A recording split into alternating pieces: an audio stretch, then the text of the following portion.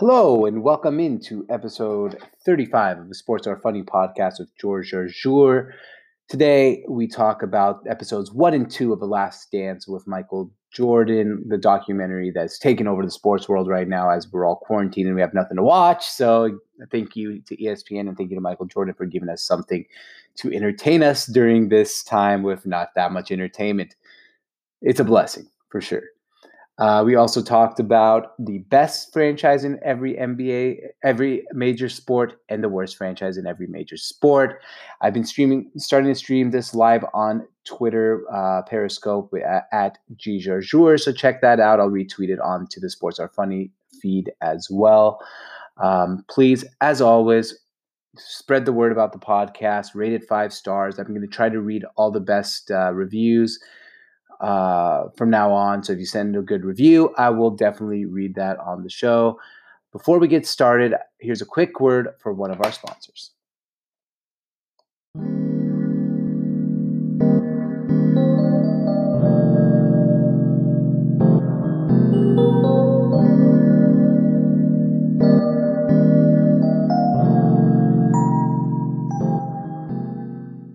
Yay! Documentary.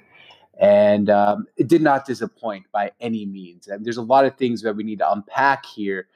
And it was just one of those. It was one of those documentaries. It did fantastic ratings. Something we're going to probably remember during the time of a quarantine where everyone's at home. So the rating numbers were much bigger than they would have been maybe otherwise. As you all know, it was supposed to be happening during the NBA finals, but instead it happened during a quarantine time where everyone's home, everyone's watching, everyone's paying attention, and Michael Jordan's back in the news as, the man. He's the guy that, look, 22 years later, Michael Jordan's still making headlines. Michael Jordan is still the most popular athlete maybe in America, or at least the highest approval rating, right? When we say he is the most popular athlete, doesn't necessarily mean he is the most popular athlete today.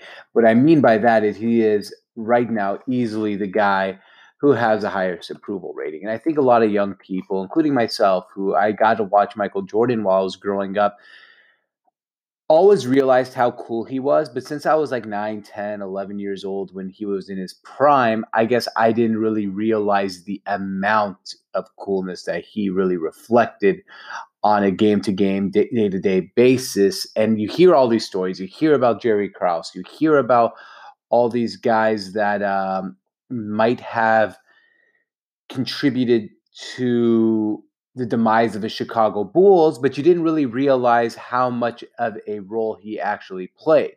So that was some of the things that we got out of the documentary. But I guess I have a couple key points here that I wanted to highlight from episodes 1 and 2, which I thought were really fantastic, really fun to watch, and just some fun things. One, I didn't realize I knew Michael Jordan was good in college, right? We all know Michael Jordan was always good at basketball. He went to North Carolina. He was no chump in college. And, the whole thing about him not making the varsity team as a sophomore, a lot of people don't make the varsity team as a sophomore. So it's not like he was a bad basketball player, but I didn't realize just how good he was as an athlete.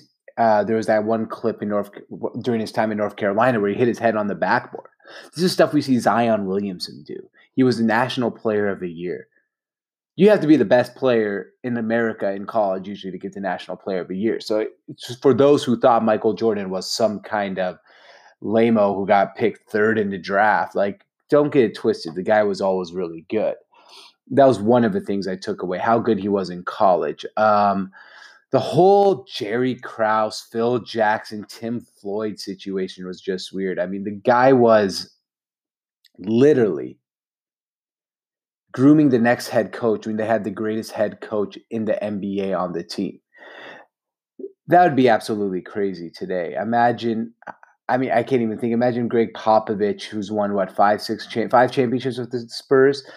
If the owner of the Spurs during this time was like, hey, you got one more run after winning 2 in a row, and this time we are not going to let you resign even if you go 82-0. It just goes to show, how delusional, how childish and how crazy Jerry Krause was as a person, as a general manager. The guy just sucked. And that really showed up in the documentary. I couldn't, like Michael Jordan said, he was going to come out and a lot of people were going to find him to be really mean or unlikable in this documentary. That could have been true, but Jerry Krause came off so bad and so literally disgusting as a general manager. He just seemed so petty that I think that people right away realized, oh man, Michael Jordan was petty and mean to this guy because this guy sucked. I mean, Jordan, beginning of a documentary made fun of him, told him about those diet pills. And I mean, Jordan was ruthless. We all know that, but the guy kind of seemed like he deserved it. So in a way, Jerry Krause turned out to be, he's the biggest loser in this documentary. The guy came out completely unlikable.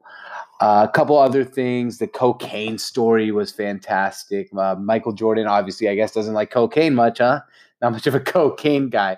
I like, he says, if you missed the documentary, go watch it. I'm not going to give you all the tidbits, but I like how he said, they're asking him, do you think that when you walked into the room, he's like, oh, I didn't smoke or do lines or drink alcohol yet. Like we all know Jordan now enjoys himself a beer or two or a drink or two or three or four. So I thought that was pretty funny how he right away reacted to it and was like, oh yeah, back then I didn't drink and blah, blah, blah, blah, blah. Meanwhile, he found half the team doing cocaine in a hotel room in Peoria, Arizona, out of all places, right? I mean, he's like, oh, I was in Peoria and it was crazy. Peoria's lit, bro. I mean, I feel like Peoria is where people go for spring training. So unless it's spring training, I don't see too many lit times in Peoria, Arizona, which I thought was hilarious. Speaking of which, you need to get your energy drinks on a Monday afternoon. So we're drinking Rain Energy today, not a sponsor of a show, but you can, DM me at GJour, and I'll sponsor, and easily you can get a sponsorship here on the show.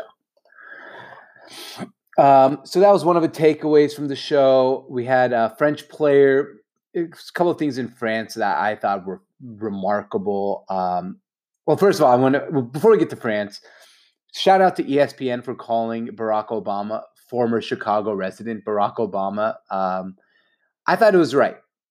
He did not need to go by former President Barack Obama, only for one reason and one reason only. We all know that Barack Obama was the president of the United States. I mean, that's stating the obvious, right? If ESPN came out and was like, this is former President Barack Obama, yeah, we all know that. When they put the former Chicago resident Barack Obama on there, you know what that says? That tells people the reason that we have Barack Obama on this documentary is because he was a former resident of Chicago at the time where Michael Jordan was playing. But of course, Twitter had a field day and was like, oh, they're disrespecting Barack Obama. Like, no, they're not disrespecting Barack Obama. Relax. What they were saying was the reason Barack Obama is on this documentary today is because Barack Obama was a Chicago resident during the time of Michael Jordan, plain and simple. So now that we get that out of the way, I got two more points on the Last Dance documentary I want to get to before I get to some fun stuff here on the show. All right. Before we get to Scottie Pippen, which I want to break down immensely here, because Scottie Pippen kind of came out as one of the big storylines here. Michael Jordan in Paris was epic, right? There are four different segments here I want to break down about Michael Jordan in Paris. So Michael Jordan and the Chicago Bulls head to Paris where they are doing like this international tournament, McDonald's tournament. They play against international teams, French teams, whatever, right? I mean, it's not you knew they were going to win the tournament, they're going to win the championship. So Jordan, first of all, shows up in Paris wearing, I don't even know what you want to call those. Those like French painter hats and stuff, and going to see the Eiffel Tower. And he had his hoop earrings on. He was the only guy who could pull that off in the world, man. He looked so damn cool. He's wearing those earrings. He's wearing those, the Paris hat, like the French painter hat, and just walking around the Champs-Élysées. I can never pronounce it correctly. just looking like a damn G. And then three other parts I thought were remarkable in Paris. The second remarkable part was they were getting him ready for that French, looked like talk show or whatever, and the French guy goes and asks for his autograph, and Michael Jordan just like looks at him, and security quickly, they're like, "Nah, man, leave the guy alone." After the game in France, one of the players they were playing with just comes up to Jordan, like, "Can I get your armband? Can I give it your armband?" And Jordan's just like, he knows at this point, like, man, everyone wants to take something from me. Takes it off, gives it to him in the coolest way possible. So they go into the locker room and they're getting the trophy for winning this French preseason tournament or whatever it might be. And I love that Michael Jordan. This is like why they say episodes 3, 4, 5, 6, and 7, 8, 9, 10. They say second episode and first episode are the slowest ones because it's build up. This is all the behind the scenes stuff comes afterwards, like in episode 3. But we got a little glimpse of it in episode 2 in the locker room. Looks at Phil Jackson's like, "You keep it. You keep the trophy. Just don't let Jerry get it." Talking about Jerry Krause. Just goes to show the pettiness. No one liked Jerry Krause on that team. I feel pretty bad for the guy, but not completely awful because the guy seemed like a dick. Don't know how else to say it. So those are the 4 things I took about the Paris trip. Of course, Scottie Pippen stole a lot of the episode 2. When I say steal, I don't mean like he took it away from it, but he just like stole the show, right? We got to learn a lot about Scottie Pippen. People in Chicago, where I'm not from, but one of our talented writers on our website, visit sonsports.com, broke it down perfectly. Scottie Pippen was known a lot around Chicago as no tippin' Pippen, as in he doesn't tip much, right? Because he's cheap. Now it kind of makes sense, right? I mean, at the time, you go through his sad story. So Scottie had a dad who was paralyzed. He had a brother who was paralyzed. So he was supporting a lot of the family at the time. So he signs a long-term deal, 7 years, $18 million. And I know $18 million is a lot of money for a lot of people, but he was 120th highest paid player in the NBA. And I know Phil Jackson said it was crazy. The second best player in the NBA was 118th, the highest paid player in the NBA. I'm not going to agree with that because I don't think Scottie was the seventh. Scottie's a top 5, 6, 7, 8, 9, 10 player. He wasn't a number 2 player in the league overall at that time. He was really good, but however, he was great. He's the best number 2 basketball player as a sidekick maybe of all time. So that's no disrespect to Scottie. But as much as people are like, "Oh, the Bulls management sucks, and the Bulls management this, and the Bulls management that, blah, blah, blah." I thought what was remarkable here was, why did we not get more people talking about how am I going to explain this? Why did we not get more people talking about like how bad of a part his agent played on this, right? His agent was the one who negotiated this deal. His agent was the reason that he got such a shitty deal. It wasn't because of any other reason, right? So I did a little bit of research last night, like who is Scottie Pippen's agent? And Scottie Pippen's agent, I'm going to pull it up right now. His last name was Sexton. I wanted to say Richie Sexton today. I was thinking about the Seattle Mariners, but I know it's not Richie Sexton, who's, by the way, underrated home run hitter, but horrible contract for the Seattle Mariners back in the day. Man, Richie Sexton. I felt like Richie Sexton, by the way, always hit home runs when the bases were loaded. He always made that big hit, and then he'd strike out 5 times. Maybe enough about Richie Sexton. Jimmy Sexton was his agent. Jimmy Sexton was Scottie Pippen's agent at the time, and he negotiated a really fucking bad deal. 7 years, $18 million. So let's just think about that for a second. You're Scottie Pippen. You're one of the better players in the NBA. Your agent comes to you and he tells you you're going to take a 7-year deal worth $18 million. It's pretty bad. It's a bad deal for Scottie Pippen, but he takes it. So you think this agent would probably not be a very good agent, right? Wrong. So looking up Jimmy Sexton's not much of a basketball agent anymore, but he's still an agent in other things. Jimmy Sexton right now is one of the best agents in college football and football. And now you're like, wait a minute, college football? Yes, coaches. Jimmy Sexton has 11 of the 14 college football SEC coaches, including Nick Saban. He is a quarterback maven with Sam Darnold and Daniel Jones. And he has Derrick Henry and Julio Jones as his clients. Those are all really high paid players. Derrick Henry is about to get paid this offseason. Daniel Jones rookie deal, Sam Darnold rookie deal, but they both should get huge paydays. And Julio Jones, I think, is still the highest paid wide receiver in NFL history. So Jimmy Sexton ain't no joke. So how did he get Scottie Pippen to take such a bad deal? Scottie Pippen, this one's on you, bro. I know you got $100 million contract later. Your wife, Larsa Pippen, who happens to be half Syrian, half Lebanese, did not know that till today. So shout out to us. I'm full Syrian. Shout out to her. She tweeted, "Oh, he's not doing too bad. He had made $130 million in his career. She's about to take half of it in their divorce case because she slept a future." I don't know how that works. She cheats on him and then she gets 50% of the money. Sounds like a good deal for her. Anyway, the point here is that's on you, man, Scottie. Scottie even said, Jerry Reinsdorf even said, I told Scottie not to take the deal, but Scottie took the deal. So everyone who feels bad for Scottie Pippen, he was warned not to take the deal. He took a 7-year deal instead of a 2-year deal and bet on himself, or a 3-year deal. And he said he wanted the maximum security. He wanted the maximum amount of years to protect himself.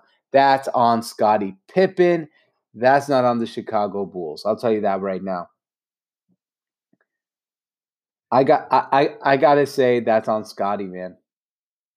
Sorry. It's on you, bro. It's on you, Scottie. All right?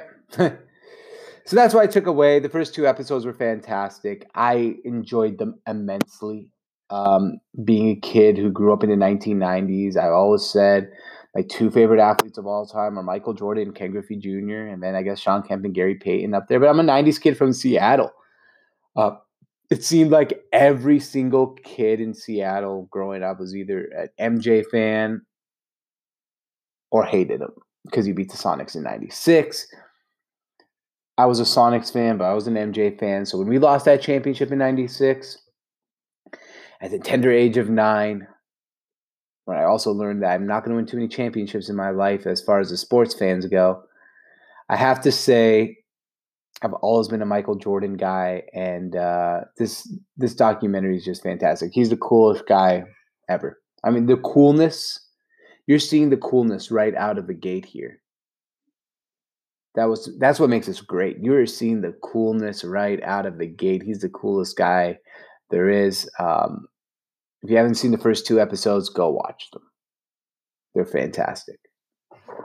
All right. So we're going to do a quick segment here. Because of the Chicago Bulls and all that, I decided, they were a good franchise. They're obviously not the best franchise in NBA history because outside of Jordan years, they've been really, really bad. So I decided to rank here the best franchise and the worst franchise in every professional major sport. I didn't do I'm just talking about the big three here in the United States: the NBA, the MLB, and the NFL. So there's no hockey here. I didn't do English Premier League. I'm a big Premier League fan, but I don't know the history of a Premier League enough to come out and say this is the best franchise, this is the worst franchise in Premier League history or anything like that. So forget all that. What I did here was very simple. Just NBA, MLB, NFL, broke down best, worst franchise. Some were pretty easy. I'm gonna leave baseball to last. Give you a little Seattle Mariners segment at the end here. Spoiler alert. And we'll start with the NFL. So here we go. These are the worst franchise and best franchise in every professional sport. Best franchise in the NFL, I had to go with the Pittsburgh Steelers. Look, you can make a case for the New England Patriots being the best franchise in NFL history with 6 Super Bowls. But the Steelers also have six Super Bowls. And since 1969, sorry, I'm looking at my notes over here in my stats. Since 1969, the Steelers have only had 3. That's right, 3 head coaches. Pretty remarkable to only have 3 head coaches since 1969. Um, that is something I don't think we'll ever see again because just wow. Chuck Noll, Cowher, and Mike Tomlin, 3 head coaches since 1969. Unbelievable. They've had 6 Super Bowls, so they get the best franchise in NFL history. The worst franchise in NFL history, I'm sorry, I got to do it to you. The Cleveland Browns. They're so crappy. Let's just go from 1999 since it came back into the NFL. Well, even before that. Their last playoff win was in 1994. 1994 was 26 years ago. Wow, that's bad. Their last playoff appearance, 2002. That's 18 years ago. Also, not very good. And they've had 30 starting quarterbacks, 30 of them since 2000, or since 1999 when they took Tim Couch first overall. The Cleveland Browns are an atrocious franchise. To the NBA. Now, I had a problem with the best franchise in NBA history because there's really two choices here, and that's the Lakers and the Celtics. I went with the Lakers, just barely. Look, the Lakers, 16 NBA championships, the Celtics, 17 NBA championships. But a lot of those when there's like 8 teams in the league, so a lot of the Lakers have won a lot more championships in recent memory. So that's one reason. They also have more playoff appearances. And you know what, man? LA means something, right? Like if you're a free agent, are you more likely to sign in LA or Boston? So that was kind of the trump card right there. Boom. The Lakers get the best franchise in NBA history. The worst franchise in NBA history is pretty easy. It's the Minnesota Timberwolves. This franchise is the definition of shit. Look, you can say the Bobcats franchise, but they haven't been around a lot. Bobcats and now Hornets, but they haven't been around long enough. So I have them as the second worst franchise in NBA history because of longevity. There's just not enough time to make them the worst. The Grizzlies are up there in the running as well, but at least it runs somewhat with competence. The Timberwolves have been around since 1989. That's 31 years. Right, 31 years, 1989. Yeah, 31 years. They made the playoffs 9 times. This is in a league that half the teams make the playoffs every year, more than half. They're 17 and 30 in those playoff games for 13 games below 500. They've only won 2 playoff series in their history, and that was in the same year when they went to the Western Conference Finals against the Los Angeles Lakers of Kevin Garnett. They have 1 division title, and they have 1 time they've ever finished in the out. So they finished 4th place and once first place. Outside of that first place finish, the year they went to the Western Conference Final, 4th place is their best finish. This is the worst franchise, maybe in all pro sports, is the Minnesota Timberwolves. The MLB now, the best is easy. It's the New York Yankees. There's like no other argument. You can't really make one. Unfortunately for other teams, the Yankees are the best franchise in all pro sports. 27 World Series titles, 40 World Series appearances, 23 retired numbers. They're just the best. The Pinstripes, they're the biggest brand maybe in all pro sports in the world. Them or the Dallas Cowboys or Manchester United, I guess, or Real Madrid. But at least in North American sports, the Yankees hat is probably the most worn sports hat or sports apparel thing in the whole entire universe. The Yankees are easily the best team and best franchise in MLB history. And now for the worst. All right, we're going to write this down, folks. My favorite franchise in maybe all pro sports are also the worst franchise in all pro sports. I've got to take a deep breath here. The Seattle Mariners are the worst franchise in all pro sports. Where do we start? They were established in 1977. They didn't make the playoffs till 1995. Since they made the playoffs in 1995, they've only made the playoffs 3 other times for 4 fucking appearances in their whole entire history. The Mariners can't make the playoffs to save their damn lives. They haven't made the playoffs since 2001, where they had the best record in history of baseball and couldn't get out of their own way and lost to the Yankees in 6 games. We've had Hall of Famers like Ken Griffey Jr., Alex Rodriguez, Edgar Martinez, Randy Johnson. And we can't win. We are the worst franchise in history of pro sports. The Seattle Mariners are the only team never to even make a World Series. They are the epitome of losers. It sucks. Let's not forget Ichiro. We had Ichiro, the best, maybe, he's the best Japanese player, but one of the best hitters of all time as far as base hits. Griffey, A-Rod, Randy Johnson, Felix Hernandez. We can't get out of our own way. We are the worst. The Mariners franchise is the epitome of awful, and that's what we have with them. It's the worst. I think they're the worst franchise out of all pro sports. Since 2001, we haven't made the playoffs. The longest drought in all of pro sports. Sad. I don't know what we have to do to fix this, because I feel like we sometimes even make the right decisions, but it just doesn't work out. At least right now we have no baseball, so I'm out of my misery for a little bit. But yeah, the Mariners are the worst franchise in all sports. Easy for me. So let's just recap that real quick. Best in the NFL, the Steelers. The worst, the Browns. The best in the NBA, the Lakers. The worst, the Timberwolves. And in baseball, the best is the New York Yankees, and the worst is the Seattle Mariners. Those are my franchise worsts.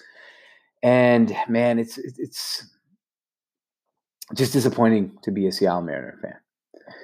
Well, thank you so much for listening today. This has been the Sports Are Funny podcast with myself, George Jarjour. Please, if you get a chance, go rate this 5 stars on iTunes. Tell your friends about it. Let's spread the word. We're going to try to get on a better schedule here now that we got all this technology working exactly how we want to put this on the website. We got a good schedule coming up. So we're going to try to do this every Monday, Wednesday, and Friday. And release those episodes sometime on Wednesday, sometimes Friday. I'm going to try to get a little bit of consistent schedule of what time I'll come on live for you guys to listen as well. I think that would be beneficial for you guys to know so you can tune in. Lastly, just make sure, spread the word. I'll be back Wednesday talking a little bit about the NFL draft that's coming up on Thursday, and Friday I'll be back talking that. We'll be getting some guests in. If you know any guests that would like to come on the podcast, reach out to me at GJarjour. Follow me on Instagram at GJarjour, Twitter, GJarjour, everywhere. And most importantly, do me a favor here. Go subscribe to our other podcast, me and my brother, the That Being Said podcast. As always, all this is brought to you by SONTsports.com. That's SONT sports.com. It's sports media redefined. And, a lot of people ask me, George, what does SONT stand for? And I tell them, it stands for Sports on Tap, and this is Sports Radio Redefined. Thanks for listening today, and we'll see you on Wednesday.